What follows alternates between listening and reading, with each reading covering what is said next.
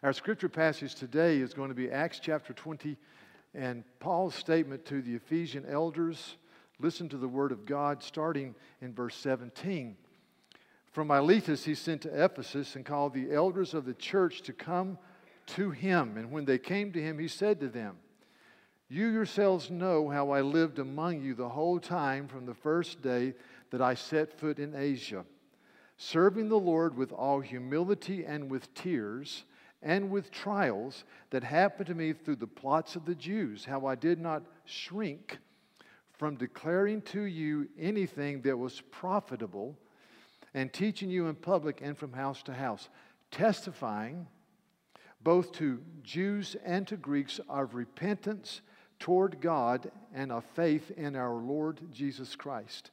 And now behold, I am going to Jerusalem, constrained by the Spirit, not knowing what will happen to me there, except that the Holy Spirit testifies to me in every city that imprisonment and afflictions await me. I do not consider my life of any value, nor as precious to myself, if only I may finish my course and the ministry that I have received from the Lord Jesus to testify to the gospel of the grace of God." Let's pray. Lord, we ask now that by your power, Holy Spirit, you give us understanding regarding this text and regarding how to live out the reality of Christ. So come and teach us in Jesus' name. Amen.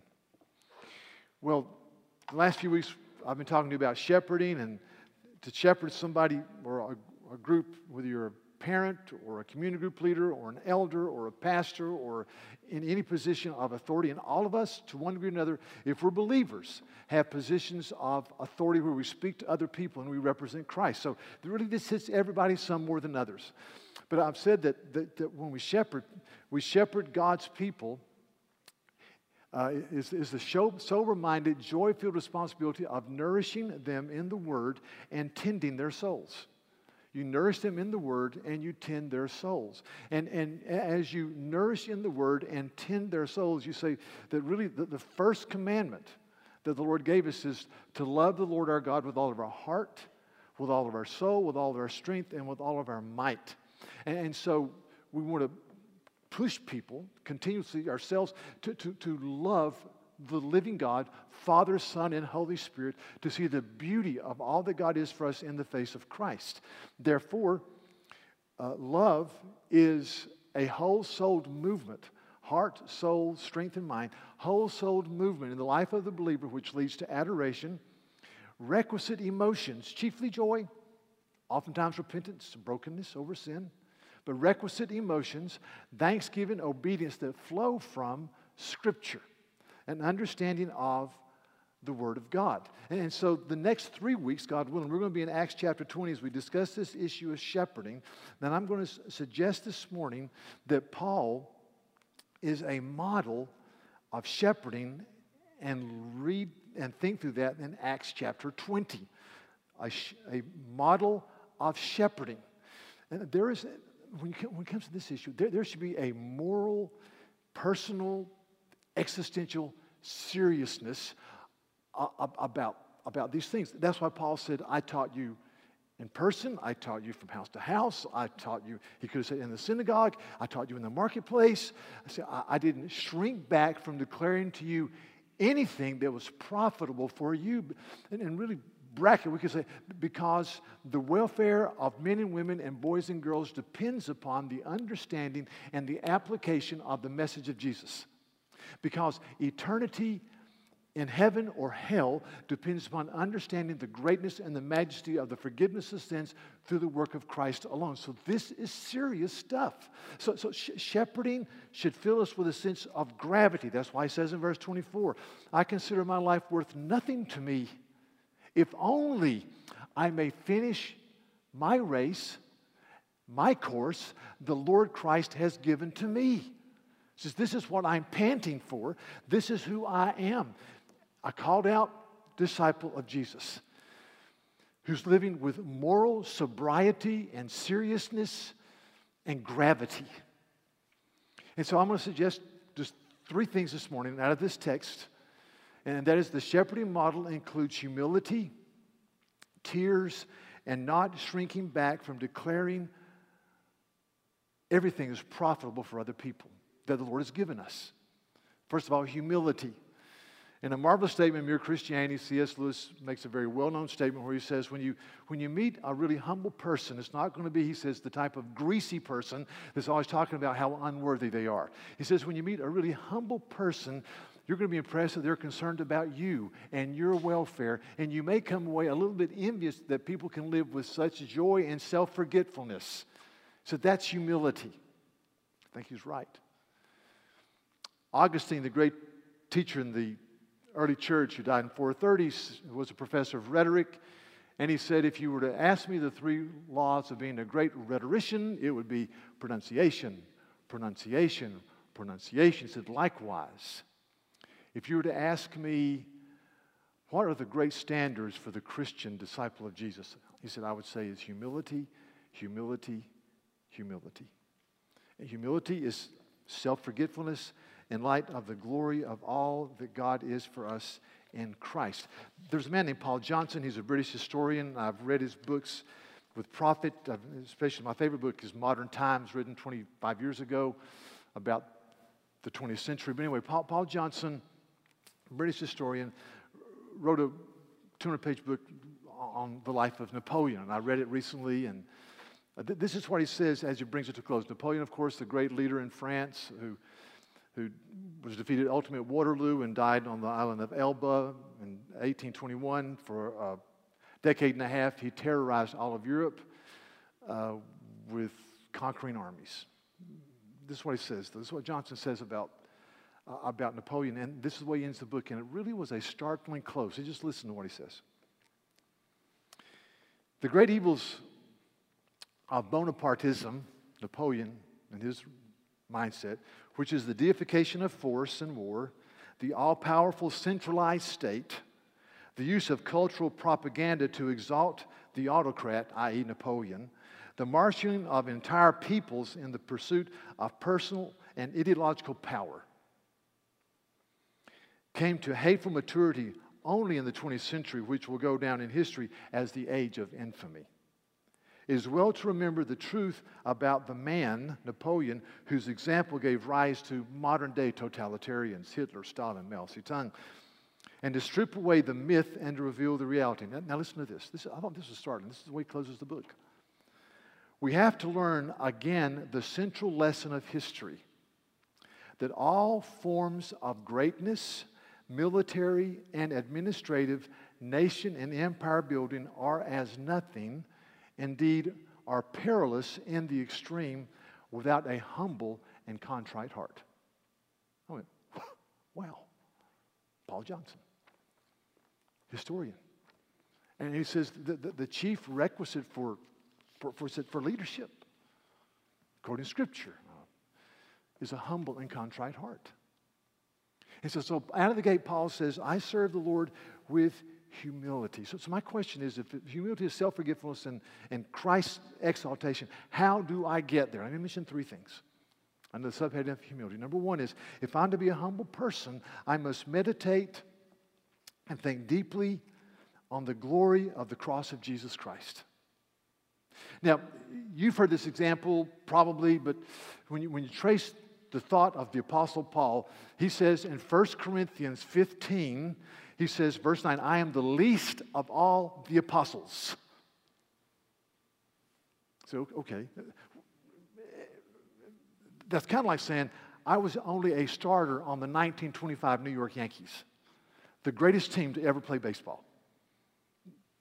You're still on the team.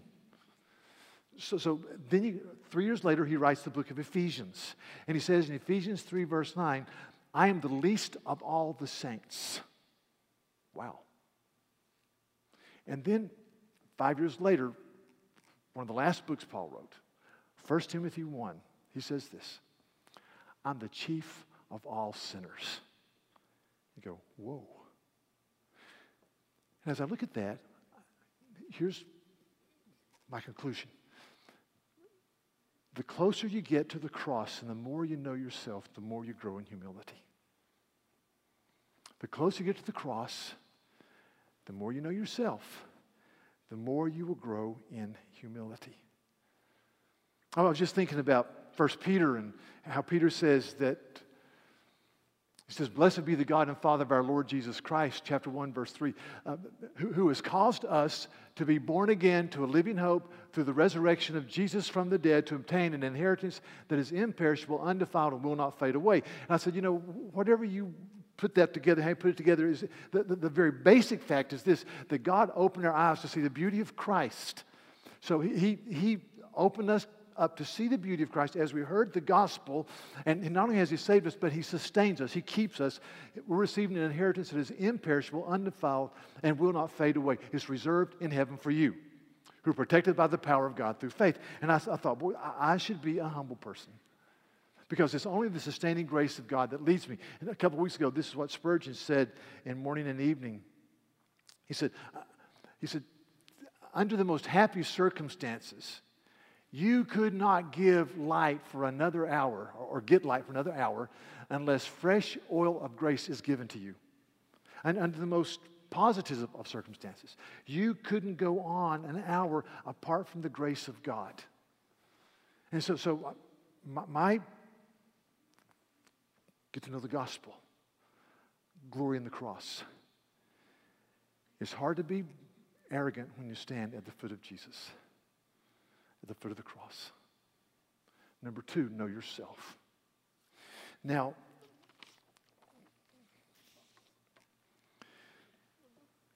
people who really know the Bible, know the mind of God, could never work for Hallmark.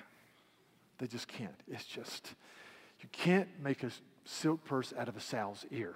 You just can't. And so, this is what John Calvin says in the very first part of the Institutes.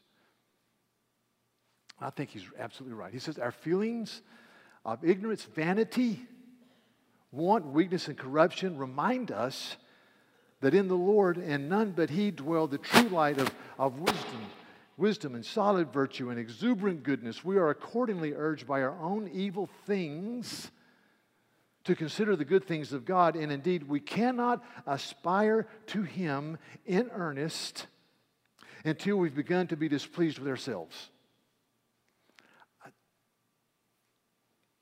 I think he's right. We cannot aspire to Him in earnest until we are displeased with ourselves. Know yourself.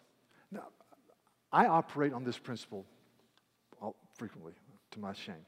And that's selective memory and selective comparison. For example, this may have happened in your home. I'm not saying this ever happened in our home, but it's happened in some homes, I've been told.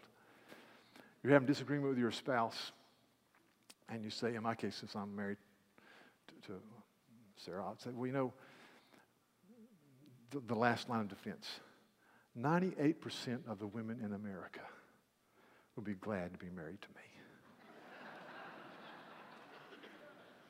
How's that for a demographic precise statement?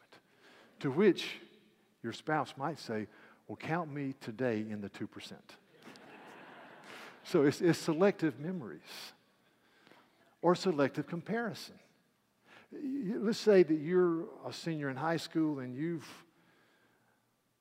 worked hard, and it's a notable achievement, but you make a regional orchestra or maybe an all-state orchestra on the cello. And you're really feeling good about being a cellist. Is that the right word? Cellist? Okay, cellist. And so what you do is you say, I am really good. And you compare yourself to a first-year cellist in the 3rd grade, and you feel really good about yourself. You don't compare yourself to this guy, Yo-Yo Ma. In fact, you don't compare yourself to Yo-Yo Ma when he was 6 years old playing the cello, because he's a virtuosa. See, we're very careful about our comparison. By the way, he plays on a cello this made in 1733 and is worth $2.5 to $3 million. I read that. I'm going to write Yo-Yo Ma this week. I'm going to tell him about our building program. So, if you sold that cello, that'd be, anyway. So, just, why not? But selective comparisons. And that's why we need to be in the presence of the Lord. I think of the Apostle Peter. I've referred to this passage frequently, but the Apostle Peter, fishing all night, Luke 5, nothing, dead tired, is coming in.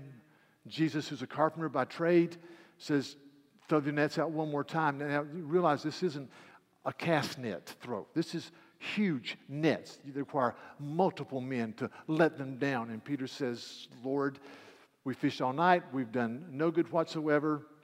But because you tell us to do, we will do it. And all the time, I know he's complaining in his heart. He says, really? And the Bible says they let down the nets, and they had so many fish, they had to call another boat over because their boat was about to sink. And Peter, who's just hit the economic bonanza of his life, we're talking about a lot of money in those nets. I mean, a lot of money.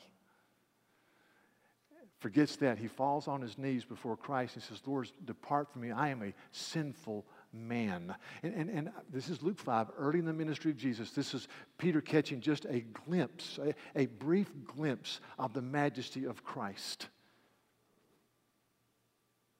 Nothing compared to what he knew of the crucified, resurrected, ascended Lord who poured out the Holy Spirit.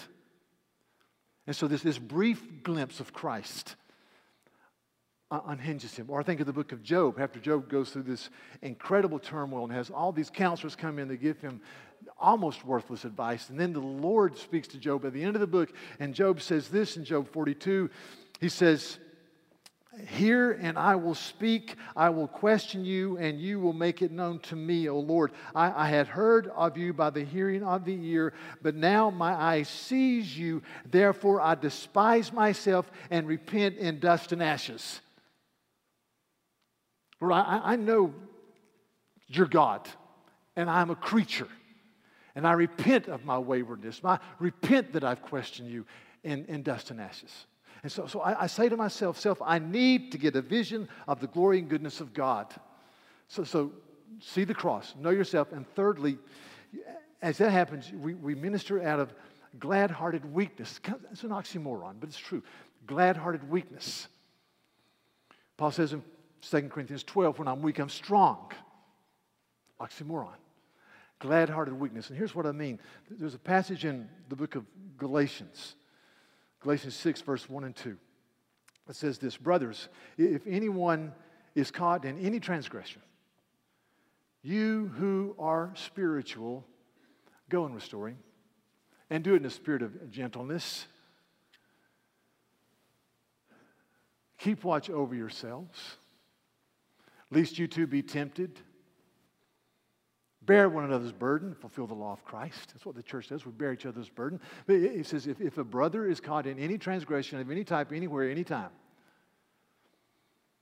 you who are spiritual, the leaders, the elders, the acknowledged leaders, you who are spiritual, go and restore him in a spirit of gentleness. And part of that is you keep watch over yourself, lest you too be tempted. You do it knowing that it's only by the grace of God you stand. And so you minister to people out of glad-hearted weakness. That's what we do. That's who we are. So you minister with humility. And then secondly, he says with tears. The tears.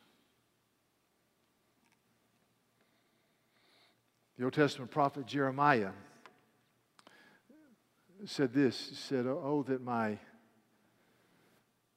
head were waters and my eyes a fountain of tears, and I might weep day and night for the slain of my people, the daughter of my people. Oh, that my head were waters and my eyes a fountain of tears. That's Michelangelo's depiction of Jeremiah in the Sistine Chapel, the weeping prophet, because judgment was coming upon his people. The psalmist says in Psalm 119, I shed streams of tears because people do not keep your law. The Apostle Paul says in Romans 9,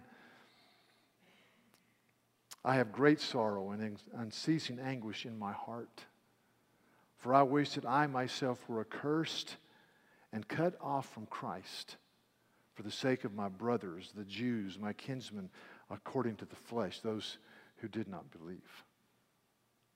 And I think about that church, and I go, tears. And some of us aren't necessarily weeping people, but Paul's talking about deep emotion over people who are going the wrong way. Deep, heartfelt emotion for people. And that means you're involved in people's lives. And that means that you are sober-minded about the truth of God. And one of the things that I lament about our culture, and it's, every one of us operates under this sort of Damocles, and that is the information overload that just inundates us. And I'm going to say, fight against it. For example, you read about a jihadist in northern Nigeria that blows up a market or kidnaps 20 young girls for sexual slavery. And while you're dealing with that, you read about some dear immigrants who are trapped and suffocate to death in a van that's found in Austria. And then the next day you read about a bus that went over a cliff in Peru, and it goes on and on and on. And my concern is I don't give myself the time to really feel the depth and the hurt of people, because you're always going to the next thing. Let me just say this. It is a long way to the general election. Do not give too much time to this election yet. I mean, good grief. Are you going to sentence yourself the next 14 months to watching Fox or CNN 2 hours every night? My personal opinion. There's a whole lot more to be concerned about than, nothing. I'll stop. But just see what I'm saying. I want to feel deeply. I want to hurt for people. And one thing you fight with as you get older is just cynicism. Because you've seen it done, you've heard it done, it goes round and round. I heard twice this week, about a Christian leader that's fallen into open sexual sin. Twice. And I thought, God help us. But I don't want to say, oh, well, good people are people. And I just ask you, are we emotively feeling with people? We look at people and they're going the wrong way. Let me tell you, I'm getting older, and I'm seeing how a decision made 30 years ago damns the next 2 generations. Damns them. Or I'm seeing how decisions made today bless the next 2 generations. It's amazing to me. And so I just want to just say to myself and to you, live with glad-hearted obedience to Jesus. Because the destiny of people hang in the balance. I believe that. What we do as a church, the way we live our lives, the way we care for each other. It's so important. And then he says this. He says, as I wept and as I walked in humility, I did not shrink from declaring anything to you that was profitable for your soul. And I was reading this week about a wonderful woman who passed away recently named Amy Cass. She was professor of literature, really the great books at the University of Chicago for 34 years, and then at St. John's College in Annapolis. And there were some wonderful statements written about her life by some of her students in a journal I read. Let me just read you 2 paragraphs. It was among her deepest held convictions that the works of the great writers of the Western world over time, if you read them, had the capacity to elevate your thoughts and aspirations, to encourage you to better reason, to feel better, to seek better, to become better. Through such works, this education is available to everyone throughout their lives. And she just believed it. I think she's right. If we read great works and think about them and ponder them, it will make us better people. And then another writer said this. Said, as she taught, and taught so brilliantly, she was above all else a teacher with the patience and humility that teaching requires. Humility before the text and the author under consideration. I just stopped. I thought, humility before the text. The belief that great literature elevates the soul, and I believe that's a proper thought. How much more should I have a commitment to teaching the timeless, inerrant, infallible Word of God to people that will profit their souls? And the word for profit means to bring together in a glorious standing. Paul says, I want to see you people walking gloriously before the living God, gloriously before the world, gloriously before one another. And how much more should I approach the text with humility and say, Holy Spirit, I can't understand this unless you give understanding.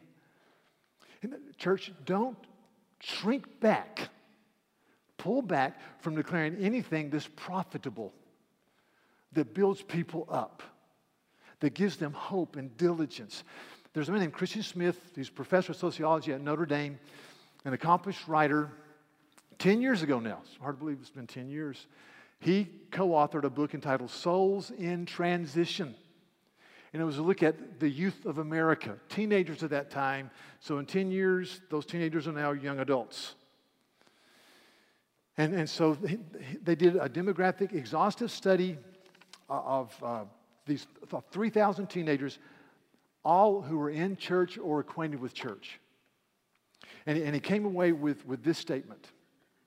He said, today's youth, this is 10 years ago, believe in what they called morally therapeutic deism, or MTD.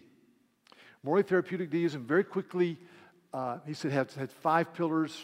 I'll get a couple of them. He says that God is good and kind and loves you, that God is not involved in your life unless you want him to be, that God wants you to be nice and kind, that good people go to heaven. The other one is that the central goal of life is to be happy about yourself and to feel good about who you are. That's what they believed in. And there's aspects of that that's true, but that's a far cry from what the Bible says. And he goes on, he says this, he's a sociologist, he says, the language, therefore, and the experience we're talking about the Trinitarian nature of God, holiness, sin, grace, justification by the cross, sanctification, the church, heaven, and hell appear among these Christian teenagers 10 years ago, at the very least to be supplanted by the language of happiness, niceness, and earned heavenly reward, close quote. That's from the book. And one writer saying about this said, if this is true, we're going to see the church colonized by a new thought system. The true church displaced by a different type of religion. And I would say to you that to a degree, that's where many people are going. Let me explain. I want to be kind here, but I'm going to be honest. So, what happens? I've seen this through the years. The culture goes this way, and the church says, we need to be trendy, so we're going to go that way. We're always 8 years behind. It's kind of like fashion hits Paris. 3 years later, it hits L.A., and 15 years later, it hits Charleston. We're always, whatever. That's the church. Culture goes this way. Church says, well, example. Late 60s, we had something called the sexual revolution. And basically, it was sexuality is no longer for marriage. It's to be used however you see fit. And so the culture goes that way. People living together who profess the name of Christ didn't happen. So the culture goes there. And then the church comes along a few years later and says, maybe a lot of people in the church maybe came up with something called the ethics of intimacy, which is from the pit of hell and smells like smoke and stinks. Okay? The ethics of intimacy says sex is a wonderful gift and you should never share it unless you really care for the person that you're with. Again, that's just a lie. It's a lie. And then certain people started writing books. One guy who was a heretic named Spongs wrote a book called The Case for Living Together, which there is none. But see, how the church, we just kind of go along, and then we give an uncertain note, and that's what happens. And so and then we have the last years, especially, last 80 years or so, especially, many churches saying, really, to say that Jesus is the only way to be saved is pretty narrow. The problem is the Bible teaches that Jesus was very clear on that. The apostles were abundantly clear on that. And so they say, well, instead of saying that you've got to believe in the cross of Jesus for the forgiveness of sins, let's just tell people to be consistent with their own thought patterns and own personal commitments, to be good Muslims, good Hindus, good agnostics, good Buddhists, whatever, and somehow God will accept them because God is kind. Well, God defines kindness, and He says kindness is the cross. But you see, now large pockets of the church are going that way. Just be good, don't worry about the cross. It happens in our own day and age. I mean, recently, the Bible's very clear, abundantly clear, that marriage is between a man and a woman for life, unless there's adultery involved or desertion without reconciliation. It's very clear.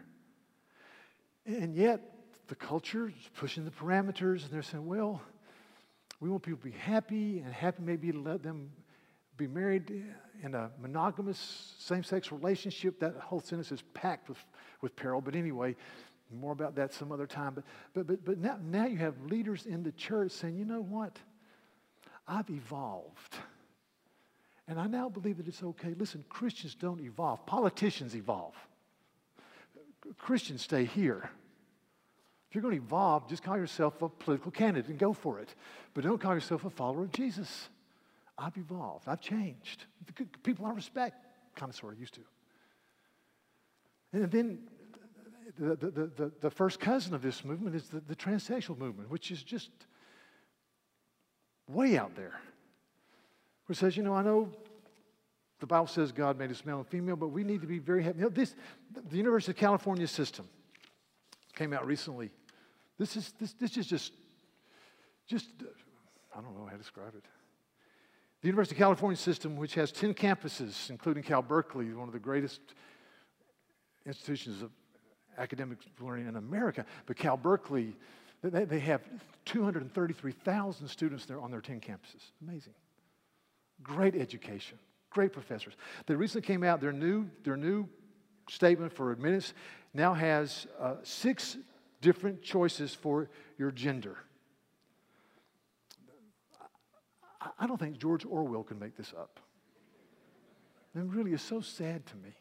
So male, female, trans male, trans female, gender queer, which means gender nonconforming, and other. I'm just saying, go with 6 and save yourself some ink. And let me tell you, that my concern is, listen, I fear that's their presuppositional base. We need to say gender is part of the goodness of God's creation. Thank God He made us male and female. It's good. And so there's a statement written in 1978. I know I'm going to finish in 4 minutes, maybe 5. This is something called the Chicago Statement on Biblical Inerrancy. I'm just going to read you the first article or the preface of the document. It says, the authority of Scripture is a key for the Christian church in this and every age. Those who profess faith in Jesus Christ as Lord and Savior are called to show the reality of their discipleship by humbly and faithfully obeying God's written word. To stray from Scripture in faith or conduct is disloyalty to our Master. Recognition of the total truth and trustworthiness of Holy Scripture is essential to a full grasp and adequate confession of its authority. I think that's right. I think that's where the church has stood for 2,000 years. The Apostle Paul wrote this in his last letter. All Scripture is given by inspiration of God, and it's profitable. See, there's the word. Profitable for doctrine, for reproof, for training in righteousness, for correction, that the man of God may be thoroughly equipped for every good work. So I step back and I say, you know, what does based upon this text, what does a heart that is engaged in shepherding looks like? And it looks like this. Whether you're a dad or a Sunday school teacher, small group leader, elder. Number one is you walk in humility. And you walk in humility by grounding yourself and glorying in the cross of Christ and the mercy he gives you. And part of that humility is being aware of the mercy of God to someone who's undeserving. And the more you get to know yourself, the more you live with a distrustful spirit. And it involves tears. You hurt for people. You hurt for those who cannot protect themselves. You hurt for the poor. You hurt for these dear people in the Middle East that are being subjected to brutalities. You just hurt.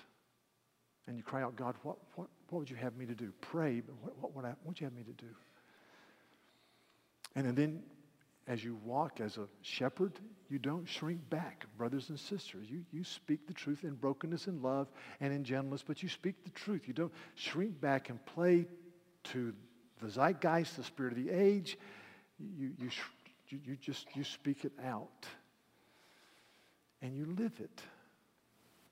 And you live it. And that's who we're called to be. Because it's profitable. If you want to be filled with happiness and joy and purpose and a sense of rightness, walk in the way of the Lord. Let's pray.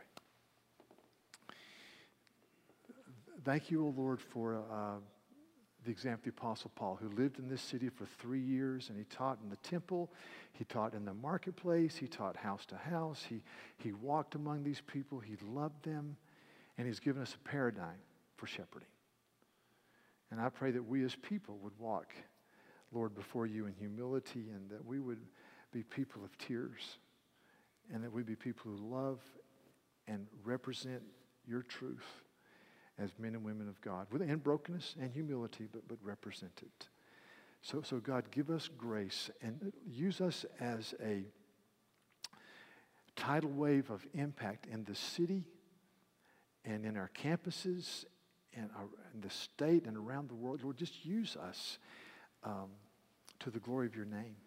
Father, Son, and Holy Spirit, may the gospel go out. In Jesus' name, amen.